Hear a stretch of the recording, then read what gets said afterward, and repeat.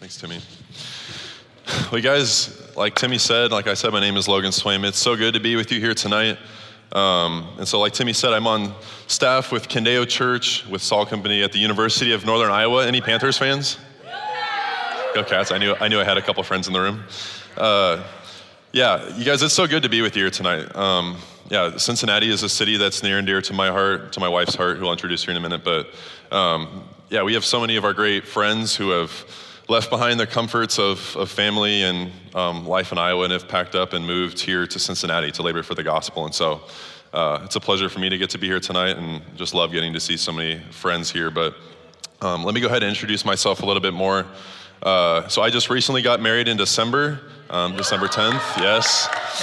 Just over 2 months. I think we have a picture here of my wife and I. This is Maddie.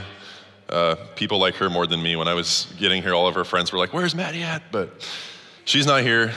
She has to work Saturday morning with Kendeo Youth. So Maddie's also on staff at Kendeo Church. She works for Kendeo Youth. And so it's been a blessing just to get to see her love and disciple middle school and high school girls at Kendeo Church. And we both just recently graduated in May and then transitioned on to staff in August. So life's been changing for us pretty quickly, but it's just been a season of joy, getting to do life alongside of one another and ministry alongside of one another. And yeah, Maddie's awesome. I wish she was here, but it's a little bit about me.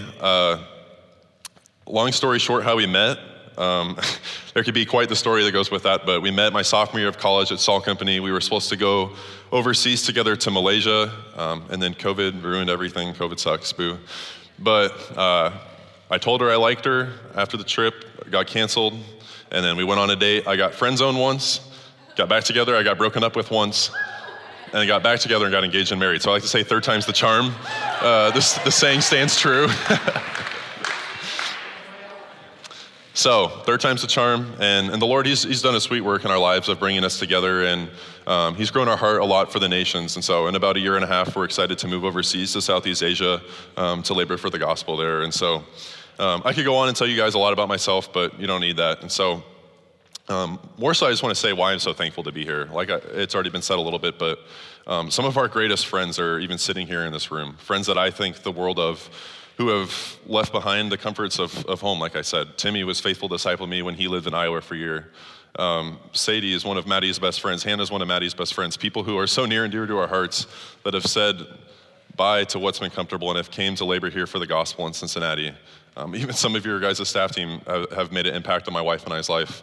When Maddie got saved her freshman year of college at Saul Company, Ernie, his wife Laura, discipled Maddie. She was one of the first people to disciple her. Ernie officiated my wedding. And so you guys, it's just an honor for me to be here tonight. I just love the people that are here, and I love the city of Cincinnati. And so it's a joy just to get to open the Word of God with you guys here. And so if you guys have a Bible, we'll be in Romans 8. You can go ahead and get there. But first, guys, that video was awesome from the conference. Anyone love the conference last weekend? Yeah, was that awesome or what? One of my favorite things about the conference was just getting to sit under the teaching of the Word, getting to worship alongside of you guys. Just being in a room that size of people following Jesus and wanting to worship Him is just awesome. And so, yeah, the conference, it's a glimpse of what it'll be like for eternity to worship Jesus. But one of my favorite things from the conference is just getting to step back and just look at the skywalk. Just seeing, I'm sure some of you guys saw just the people who walked by, people who were walking into the Iowa High School State Wrestling Tournament, and probably a mix of emotions for people, right? Maybe some people seeing this room of 4,700 college students. Maybe some people are confused as to what's going on, in awe of what's going on, maybe judgment of what's going on, maybe a little bit of both of all of those things. And so what's true is that surely of some of those people that walked through that skywalk, surely there were a handful of non-believers, right? People who weren't Christian. And so to start with tonight, we just want to ask this question. Well, what makes us as Christians truly different from them? Right? What makes us as Christians truly different from non-believers? And so in trying to answer this question, you could come up with lots of different things, right? You could start with maybe differences in disciplines we have, right? As believers, we read our Bibles often, right? We worship together. We love to sing praises to the Lord. We pray often. We do things that are just different in discipline from someone who's not a Christian, right? We value things that are different. As Christians, we believe sex is in the context of marriage, right? When the world would say, go sleep with whoever you want. We believe that those who are unborn, we value their lives when the world is okay with abortion, right? There's different values that we have as Christians. Even our outward appearance at times, right? Those who are not Christian, maybe they dress in a way that seeks to bring attention to oneself, whereas Christians, we dress in a way that honors the Lord and those around us, right? So this list could go on and on. You come up with this list of things that maybe on the surface seems like it's what makes us as Christians truly different from those who are non-believers. But we're actually going to see Paul answer this question for us. And so if you're in Romans 8, that's where we'll be tonight. And Paul, he gives us the answer to this question of what truly makes us as Christians different from non-believers. And so if you guys can think back all the way to before the conference, as you guys have been walking through the series in Romans 8, you ended in verse 8, which says that those who are in the flesh cannot please God. Right? This statement, it should instill a great fear into those who are not in Christ, that those who are not, that those who are in the flesh, right, that they cannot please God. It doesn't matter what they do, it doesn't matter what they say, that nothing that they can do will please God. They have no ability within themselves to please him. But we're going to look at verse 9 tonight and see what Paul has for us. He says this, "You, however, are not in the flesh, but in the Spirit, if in fact the Spirit of God dwells in you. Anyone who does not have the Spirit of Christ does not belong to him." And so Paul, he answers our question right away, right? What makes someone different as a Christian from a non-believer, it's not just simply a difference in what we value, right? It's not just simply a difference in our outward appearance. It's not simply a difference in disciplines that we have. But what is it? He's saying it's a difference of your inward state, right? The thing that makes a Christian truly different from a non-believer is that the Holy Spirit dwells inside of a Christian. And so as Paul, he's writing this letter to Christians in the early church of Rome, he's telling them and he's telling us today, as Christians, that we are fundamentally different from the rest of the world. Right? There is something about us that is different, and it's that the Holy Spirit dwells inside of us, and that is what makes us a Christian. Right? Paul, he doubles down on this statement. The second half of verse 9, he says, "Anyone who does not have the Spirit of Christ does not belong to him." Guys, this means that anyone who does not have the Holy Spirit dwelling inside of them is not truly a Christian. Right? You can show up to church every single Sunday. Right? You can read your Bible as much as you want. You can pray as much as you want. You can value things that are general Christian values. You can dress in whatever way that you want, but if you do not have the Holy Spirit inside of you, you are not truly a Christian. You can look like one on the outside, but what makes a Christian truly different is actually what's on the inside. That the Holy Spirit dwells inside of us. And so if you do not have the Holy Spirit, then you are not truly a Christian. A little bit more about myself. I was born in Colorado Springs. Colorado, grew up there for a couple years in early life, and I'm just a big sports guy, so I love the Denver Broncos. I hope that Russell Wilson plays half as good as Joe Burrow did this season. That would be awesome. I love the Denver Nuggets. They're my favorite basketball team, and so I wish Denver was a little bit closer to Cedar Falls than it is, but one of my favorite dates that Maddie and I have actually ever been on was when we got tickets to the Milwaukee Bucks versus the Denver Nuggets basketball game in Milwaukee. And so we went on this date, we got tickets to the game, and I was so excited for it. Okay, so we get in the car, I'm telling her all about the players on the roster before we get there. So I'm telling her who each player is, telling her info about them. I pull up the NBA standings, I'm showing her how good the Nuggets have done this season. I was amped about this game, okay? And she was kind of excited, but mostly just because the name was the Nuggets and she thought it was funny. She kept saying, "Go Chicken Nuggets, yay." And I was like, okay, whatever it takes to go to the game, whatever. And so we get to the game, we get there early, and we go up what seems like the world's biggest escalators. I don't know if anyone's ever been to the Bucks Arena, but they're massive. So we get all the way up into the nosebleeds to watch warm-ups. And so I'm like, man, this is awesome. I'm pointing out all the different players to her about who they are. I'm all decked out in my Nuggets gear. I've got the same blue jersey on that the players wore that night for the game. For Christmas that year, my brother, he had got me this Denver Nuggets official team warm-up jacket. So everything about my outward appearance looked like I was a player, right? I had the jersey, I had the warm-up jacket, but here's what was true. When the buzzer sounded for the game to start, when the players took the court for tip-off, I stayed all the way up in the nosebleeds. I didn't go down on the court. Why? Because I wasn't a player. Right on the outside, I looked like I was a player. Everything about me looked like I played on the Nuggets. I mean, I'm not 7 foot tall, but I had all the apparel, right? I looked like I was on the Nuggets, but I actually wasn't. I was just a fan. I was just a broke college student sitting up in the nosebleeds. That's all I was. And so The game was awesome. The Nuggets won by 36. It was great. But why do I share this story? Well, you guys, you can show up to Salt Company here every Thursday, right? You can go to a great conference like the Salt Conference. You can worship with your hands in the air. You guys, you can do all of the things that make you look like a Christian. All right, you can read your Bible as much as you want. You can pray as much as you want. But if you don't have the Holy Spirit inside of you, then you're not a Christian. You're only deceiving yourself into thinking that you are one. So you guys, we all know people like this in our lives, right? People who act like a Christian. People maybe who even tell you that they're a Christian, but actually aren't one because they don't have the Holy Spirit dwelling inside of them. And so now what's true is that only God is capable of seeing the heart of man, right? I can't look at anyone's heart here and say, oh yeah, I see your heart, you're a Christian. Or, oh yeah, I see your heart, you're a Christian, right? That's a role that's reserved for God and for God alone.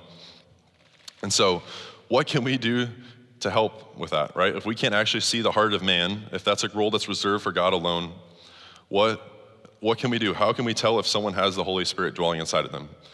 All right, so though we can't see the heart, here's what we can use. We can use the Word of God.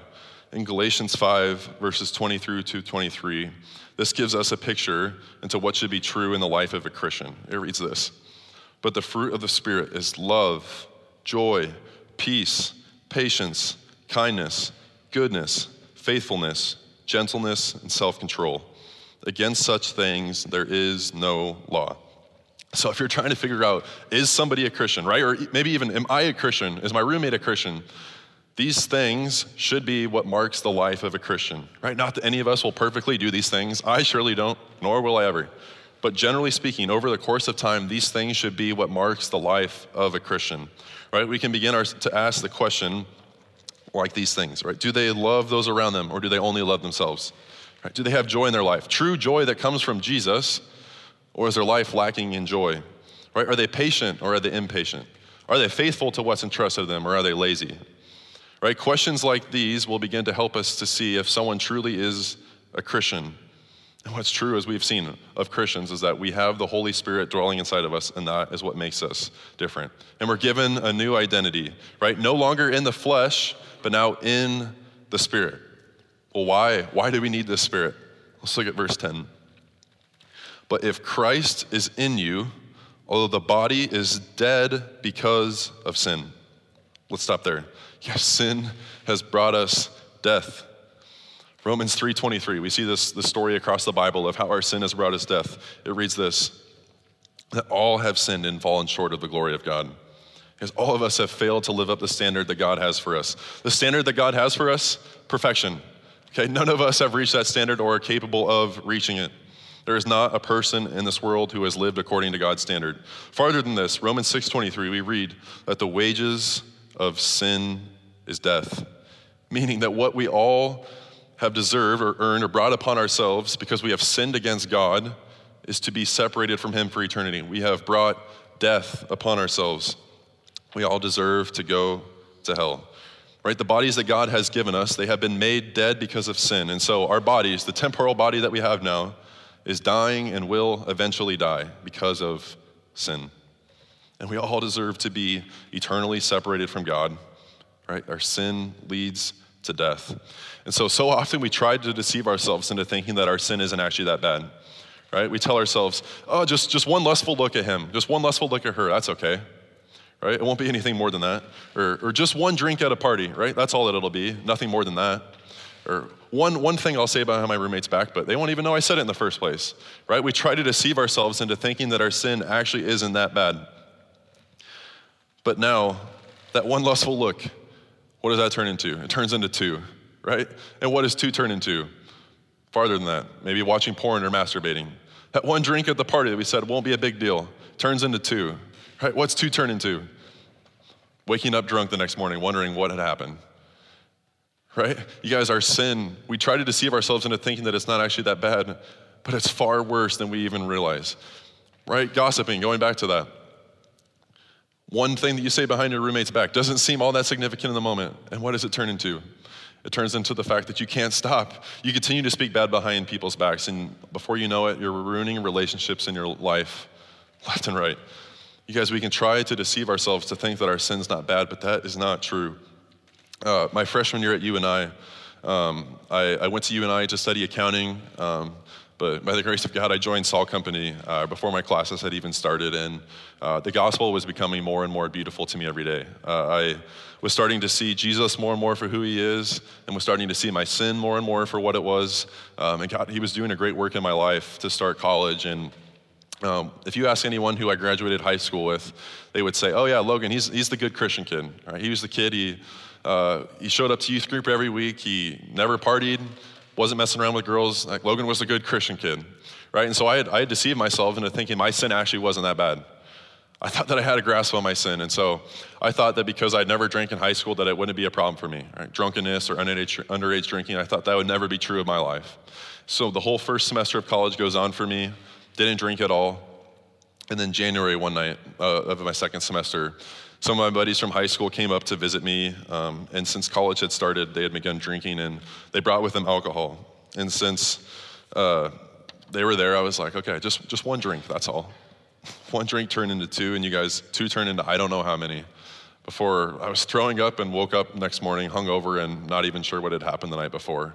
I tried to deceive myself into thinking that my sin actually wasn't that bad, that I had a grasp on it. And I woke up the next morning realizing that it's way worse than I thought that it was, right? I woke up feeling guilt and shame, not knowing what had happened the night before. And so I tried to convince myself I was a good Christian kid, I wouldn't drink. But I had found myself drunk and feeling shameful, and my sin was far worse than I thought it was. So guys, whatever sin it is in our lives, this is what we all do, right? We think that we can just box in our sin, right? We think that we can control it, right? The term pet sins, maybe you've heard this before. We all like our pet sins, right? Pet sins, so maybe it's, I don't know, whatever it is for you, gossip, lust, drunkenness, whatever it is. Sins that we think that we can control and they won't get worse than they are. And so at first, what's true is that we think we have control over them, right? If it's a pet sin, the leash, we think that the animal on the end of the leash is something we have control over. And at first, it's a nice little animal, right? It's soft, maybe it's not super coordinated yet. We trick ourselves, right? It's not all that bad. But what's true, you guys, is whether we realize it or not, the animal on the end of the leash is a lion. It's gonna devour us, right? So this little animal that we think is innocent, that we can control, that begins to grow. And before we know it, maybe it's scratching us, but we find such a satisfaction in the what sin has to offer us, right? This temporal satisfaction that we think, oh, okay, it's worth it. I'll deal with the scratches, right? And this animal continues to grow, and before we know it, you guys, it's a full-grown lion. It's ready to devour us. Our sin, it leads to death. James in chapter 1, he tells us, when sin is fully grown, it brings forth death. We can try to deceive ourselves to thinking that our sin's not that bad, that we can control it, but that's not true, you guys. Sin, it leads to death. Jerry Bridges is an author, and he helps us to see why this sin is so bad. He says, sin is wrong, not because of what it does to me, or to my spouse, or child, or neighbor, but because it is an act of rebellion against the infinitely holy and majestic God. Because every time that you and I, that we choose to sin, what we're saying is, God, I don't believe that your design is best for me. What we're saying is, I think that I know better. I think that this sinful decision that I'm making has something better to offer me than that of what you do, God. So we're so pulled in by the fleeting pleasures of sin and of this world that we're far too okay with choosing to sin. Yes, sin is not a small decision that has no consequence. Sin is direct rebellion against God, and it brings us death. You guys, it doesn't matter if you're a Christian or not. None of us would say that we feel good after we sin. Right, that morning that I woke up hungover in my dorm room, I didn't feel great, right? I felt guilt, I felt shame. Yes, that is what sin brings us. It brings us death. I was not pursuing God's design. But God, he has a better plan in store for our lives than for us to remain in sin. Right? We never regret when we choose to honor God and his design. Right? I never regret a second that I spend in God's word. Right? I never regret a second that I spend praying to God. Right? Yes, as Christians, we don't regret a second that we spend living according to God's design. But the problem is that without the Holy Spirit, we cannot honor God rightly because our sin, it leads to death. But there is hope. You guys look back in Romans 8, starting at the second half of verse 10, it reads this: "But the Spirit is life because of righteousness. And if the Spirit of him who raised Jesus from the dead dwells in you, then he who raised Christ Jesus from the dead will also give life to your mortal bodies through his Spirit who dwells in you." Yes, the Holy Spirit, he gives us life. What Paul is saying is that for those of us who have the Holy Spirit dwelling inside of us, that we have true life, right? That though our physical bodies, they're dying and one day will die because of sin, but the Spirit, he gives us life. And it is by righteousness that he says that we have been given life. Well, what is righteousness? Yes, righteousness is what we need to have right relationship with God, right? To have true life in the Spirit, we need righteousness. But the problem for all of us is that we are not righteous ourselves, right? None of us are capable of attaining righteousness on our own because we have sinned against God. Paul, he wrote about this in Galatians 2:21. He wrote, "But I do not nullify the grace of God. For if righteousness were through the law, then Christ died for no purpose." Yes, if we were able to attain righteousness on our own, then Jesus would have died for no purpose. He would not have had to die if we could be righteous by ourselves. But we needed a sacrifice. Because even our best attempt at obedience to God, it leaves us in a state that falls short of having righteousness. And so Jesus Christ, the perfect Son of God, he came to earth, fully God and fully man. And so now he's able to sympathize with us when we're tempted to sin because Jesus, he too was tempted in every way to sin, but yet is without sin. And so in perfect humility, as Jesus, he knew that there was no other way for us to attain righteousness by ourselves. He became our sin. He was the righteous sacrifice that we needed. Look at the screen for 2 Corinthians 5:21. Paul writes about this. He says, "For our sake, he, God, made him, Jesus, to be sin who knew no sin, so that in him we might become the righteousness of God." What is Paul saying? He's saying that Jesus, he knew that we could not attain righteousness on our own. And so he submitted to the will of the Father, that he became our sin upon the cross, satisfying the full wrath of God and taking upon all of our sins as he hung there on the cross. So Jesus, he willfully died in our place. He became our sin and he died the death that we deserve to die. And in verse 11, we read that the Holy Spirit rose Jesus from the dead. Yes, the resurrection, it's essential to the gospel. If Jesus, if he only came to earth fully God and man, and he only went to die for our sins, but the story stops there, what hope of life do we have, right? If Jesus is dead, what hope do we have? The man that we say that he's the Son of God, the Messiah, the Savior of the world, if he is dead, then what hope do we have? We have no hope of eternal life if Jesus was dead. But in verse 11, we read that the Holy Spirit rose Jesus from the dead, that we no longer have to remain dead in our sins because Jesus has risen from the dead. He has given us hope, and it is through faith alone and Jesus Christ alone that we can have righteousness, right? What's true, you guys, hear this tonight. If you have put your faith in Jesus for the forgiveness of your sins, you are given the righteousness of God. This thing that we need to have right standing with God, Jesus gives it to us, that we are credited with the righteousness of Jesus to our account. And we're not just entered into some morally neutral phase, right? God he doesn't just forgive us of our sins and say, all right, good luck, turn out to do that again. No, he gives us the righteousness of Jesus so that we may now have right relationship with him for all of eternity. And so you guys, it is good news that the Spirit dwells inside of us as Christians. He gives us life because of righteousness, because he gives us the righteousness of Christ. And so you guys, there is now a way to be made right with God. It is by grace alone, through faith alone, in Christ alone. And he has done the work on our behalf. And so he has given us this promise to those of us who trust in Jesus that we will get to be also resurrected, right? That in the same way that the Spirit rose Jesus from the dead, he will also resurrect us. But you guys, this promise doesn't end there. The Holy Spirit gives us life, not just for eternity, but now, right? Yes, absolutely, we will get to enjoy this place in heaven where there will be no more sin, right? We will be so in awe of the glory of God that we will not even be able to fathom the idea of sinning against him, right? We'll be consumed by the glory of God and sin will be no more. But God, he has also given us a promise that we have life now if we are in the Spirit, right? He gives us true life now. In the Old Testament, God, he made an incredible promise to his people. He made this promise that a new covenant was coming. And guys, it has been fulfilled by the work of Jesus Christ, that through repentance and faith in him, we are both born again and given life now, that the Holy Spirit dwells inside of us and we have life. And so you guys, if you have put your faith in Jesus here this tonight, you have true life and you are no longer a slave to your sin. 2 summers ago, I got to go to Nairobi, Kenya for the summer with Kara and with Rachel, and it was an awesome summer. We got to share the true gospel with a lot of university students overseas, and the Lord was faithful to bless us to see fruit that summer. But also at the end of the trip, we got to do something really cool. We went on a 3-day safari to southern Kenya, by far the coolest thing I've done in my life. And it was awesome. Just getting to see all the animals, and the tour guides were telling us unique facts about all of them.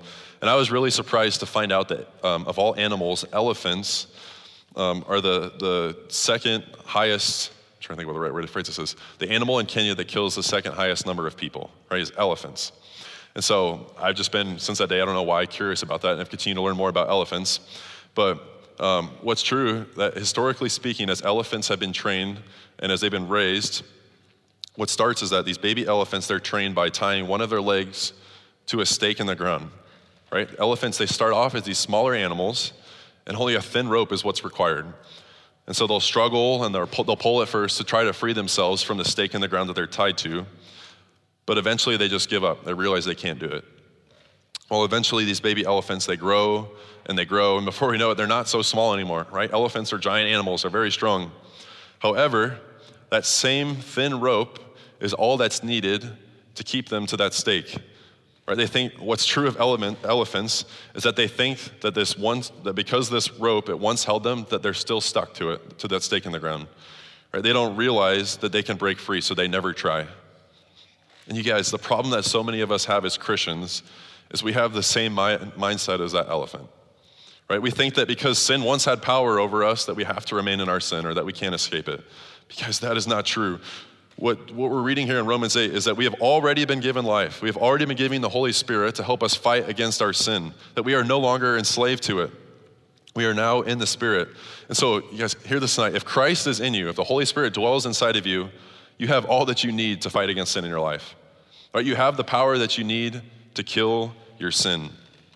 And so, yes, I know that you probably feel hopeless at times, but the addiction that you have, maybe to porn and masturbation, it no longer has power over you if you are in the Spirit, right? The party lifestyle that you're trying to escape, maybe you feel hopeless, but you guys, the Holy Spirit is all that you need. Your sin no longer has power over you. So the Holy Spirit who dwells inside of you is far greater than the power of your sin. Yes, the power of the sin, it's been defeated once and for all by Jesus, as he paid the penalty for it and is risen from the dead. And so to help us defeat that sin, he has given us his Spirit, and he is doing for us what we cannot do on our own. We cannot defeat sin on our own, but because we have the Spirit, we can.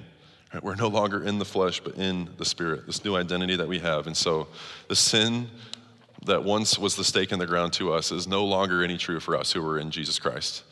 You guys, you have power over your sin. And so though the sin of Adam and Eve, right, if we go all the way back to the story of Genesis, and the fall of humanity, it brought us all into a state marked by sin. But now as Jesus has made a way for us to be righteous, the new state that we have, righteous, right? Those of us who put our trust in Jesus no longer are marked by slave to sin, but slave to righteousness. And so you guys, you can say no to your sin, right? Does this mean that because we have the Holy Spirit dwelling inside of us that we'll be perfect? Absolutely not. Right? You guys, I continue to stumble in many ways. All of us will continue to stumble in many ways. But because we have the Holy Spirit dwelling inside of us, we now have power over our sin. And so there's no such thing as a person who will be perfect. But you guys, we are to continue to fight against sin. In Proverbs 24:16, it reads this: "For the righteous man falls 7 times and rises again, but the wicked stumble in times of calamity." Yes, the battle of sin, it's not an easy one. In the process of sanctification in our lives, where we're simultaneously becoming more and more free from sin and looking more and more like Jesus, you guys, it's a process. It's not an overnight fix, right? We're going to continue to stumble. We're going to continue to fall. But the battle, it belongs to the Lord. He has given us his Spirit, the power that we need to continue to fight the battle, right? We're to continue to get up. That though the unrighteous, those who can't please God, those who are in the flesh, they cannot win the battle, right? They continue to fall and they can't get back up. You guys, we can get up because we have a Spirit that's fighting on our behalf. We have the power of the Holy Spirit to help us fight sin. And so you guys, as we fight this sin, pull others into your life, into the messiest parts of it, right? God has wired us in a way that we need community, right? If you're sitting here tonight and you think that you can walk the Christian walk by yourself, you're entirely missing out on this beautiful gift that God's given you of community, right? People who are also filled with the Holy Spirit who are going to help you and hold you accountable to battling and killing sin in your life. And so you guys, it is good news for us tonight. It is good news for us tonight that we are no longer in the flesh, right? But now, those of us who have put our trust in Jesus Christ, that we are in the Spirit. And so if you're sitting here tonight and you have not put your trust in Jesus Christ, I plead with you, let tonight be that night. No matter what you do, no matter what you say, no matter how hard you try to work your way to God, you cannot do it, right? You are in the flesh and you cannot please God. So trust in Jesus Christ. Let him save you. He is the one who has done the work and it is finished. So trust in Jesus Christ for the forgiveness of your sins. And Christian, realize that you are no longer in the flesh, right? You have a new identity. You are now no longer in the flesh, but in the Spirit. For Jesus, he has given you his Spirit and he has brought you life where you once were marked by death. And so Salt Company, I hope that the conference last weekend, it wasn't just some spiritual high moment in your life. Right? It was awesome, don't get me wrong, but I hope it wasn't just some spiritual high moment in your life. I hope that your life since you came back to Cincinnati on Monday has looked a lot different than it has before. Right? I hope that you're seeing every student on your campus as a soul who has been created in the image of God. Right? And I hope that because you have the Spirit of God dwelling inside of you, that you have life, you guys, that you would see how good the grace of God has been to you, that you wouldn't be able to help but to share with those around you. That you would realize that you no longer are in the flesh, but you are in the Spirit because he has given you life. And you guys, how can we be a people who don't tell others about that good news? I know you guys maybe have a group chat here that you guys get to send stories to one another about the work that God's doing in Cincinnati. And we have a similar one at Candeo for students at UNI on our student leadership team. And one of the stories just came in this past weekend of a girl in our ministry who she met this girl whose name was Lindsay a little bit over a year ago, and at first Lindsay didn't really want anything to do with the Lord, but she lovingly came alongside of her, welcomed her in as a friend, and for a year straight she met up with her, faithfully shared the gospel, faithfully spent time with her, just being a good friend, right? And I'm sure in her mind over the course of the year that there was lots of frustrations, right? I'm sure that there was lots of moments over the course of the year that she was like, is this worth it? All right, I've shared the gospel with her probably close to 10 times by now, and she hasn't put her faith in Jesus. Is it worth it? And so at times, she said, I don't really want anything to do with Christianity. I want to stop talking about this. But now recently, you guys, this past Thursday, all of the seeds that God had planted in her life finally turned into something, and she gave her life to Jesus. After a whole year of trying to stiff-arm the Lord, she realized that she had no other way to be righteous but to trust in Jesus. And how she is no longer in the flesh but in the Spirit. And you guys, stories like Lindsay's are awesome. Because they're awesome. A story like Lindsay, who now once was in the flesh but now is in the Spirit and will enter into heaven with us for all of eternity, getting to praise and worship Jesus alongside of us who have faith in Jesus. You guys, what's true is that I can't help but to think that there are a lot more stories like Lindsay's who just haven't been written yet. Yeah, stories on the University of Cincinnati or Xavier, whatever school you go to, of students who are just like Lindsay, right? Whose current status in the flesh cannot please God. But you guys, God is calling you to bring the good news of the gospel to them, to say, there is a way to be made right with God. There is a way to be no longer in the flesh, but in the Spirit, and here's how. It is by grace alone, through faith alone, in Christ alone. And so you guys, I don't know who the Lindsay is in your life, right? I don't know who that is. But you guys, my hope is that you guys would see the beauty of the gospel, that you are no longer in the flesh, but in the Spirit if you have Jesus, and that you couldn't help but to go and share it with those in your life this week. Let's pray. Jesus, we thank you for such a beautiful text like this. God, that we get to see that for those of us who have put our faith in you, Jesus, that we are no longer in the flesh. God, all of us deserve eternal separation from you. God, because of all of our sin, none of us deserve to get to enter into your presence for all of eternity. God, this is true of my story. God, I ran in rebellion from you, but you have chased me down. And God, you have done the work. Jesus, you came, you lived the perfect life that I couldn't live, and you died the death that we all deserve. But Jesus, you did not stay dead. But you rose from the dead victoriously, and you defeated the power of sin and death over us. So Jesus, we thank you that you have done the work on our behalf because we could not obtain righteousness on our own. And so God, I pray for the non-believer in the room. God, for the person who's maybe their story is even like that of Lindsay. They've been running from you, but God, you're chasing after them. And so God, I pray for that student in the room tonight, that they would see the beauty of the gospel, that they would see that they are in the flesh, they cannot please you, but Jesus, you have made a way back into right relationship with you, Father. So God, would that student put their trust in you tonight and find true life in the Spirit. And God, I pray for the Christians in the room. God, thank you for the new identity you've given us. Would you help us to realize this new identity that we have also comes with a new power? It's not just some title, but Jesus, you have given us the power of your Holy Spirit to come and dwell inside of us, and you have brought life to where we brought death upon ourselves. God, thank you for the hope that you have given us, that we will get to dwell with you for all of eternity, that you promise us life eternal, but God, you also give us life now. And so would you help us to be a people who take sin in our life seriously, who seek to kill it? And God, we want to do that because you are holy, you are righteous, and you are worthy of the entirety of our lives and our obedience to you. So Lord, we love you, and we pray this in your name. Amen.